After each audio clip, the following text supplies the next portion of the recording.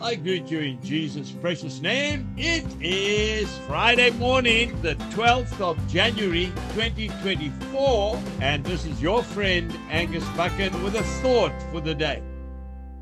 We start off in the book of Isaiah, chapter 45 and verse 9.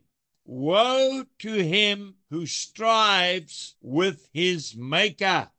Do not strive with God. He's too big for us. Don't even go there. The next scripture is Isaiah chapter 64 and verse 8. But now, O Lord, you are our Father. We are the clay, and you our potter, and all we are the work of your hand. He is the potter, and we are merely the clay. Oh, we must never forget that.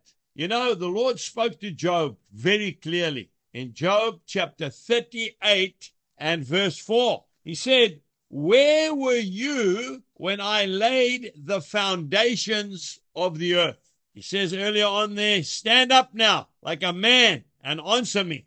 Who do we actually think we are questioning God? Some people say to me, when I meet with the Lord one day, he's going to have to give me some answers.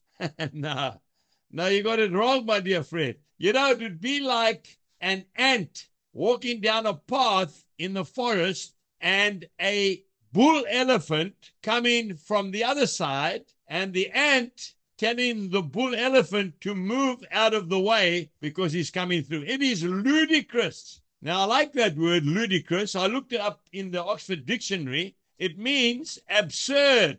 It means ridiculous. It means laughable, insane, mad. It means stupid. But seriously, it was like Pontius Pilate telling Jesus that he has the authority of life or death over him.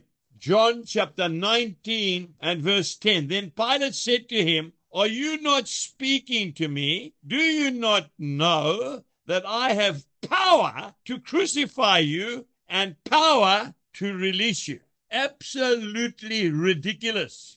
Those of us who are thumping the table and saying, when I meet with God, with Jesus in heaven one day, he's going to have to give me some answers. Oh, we don't even know what we are talking about. What we can be is very grateful that we have a Lord who is slow to anger and who is quick to forgive. Today, let's be grateful that we have a loving God who loved us so much that he died for us so that you and I could have eternal life. Jesus bless you and have a wonderful day. Goodbye.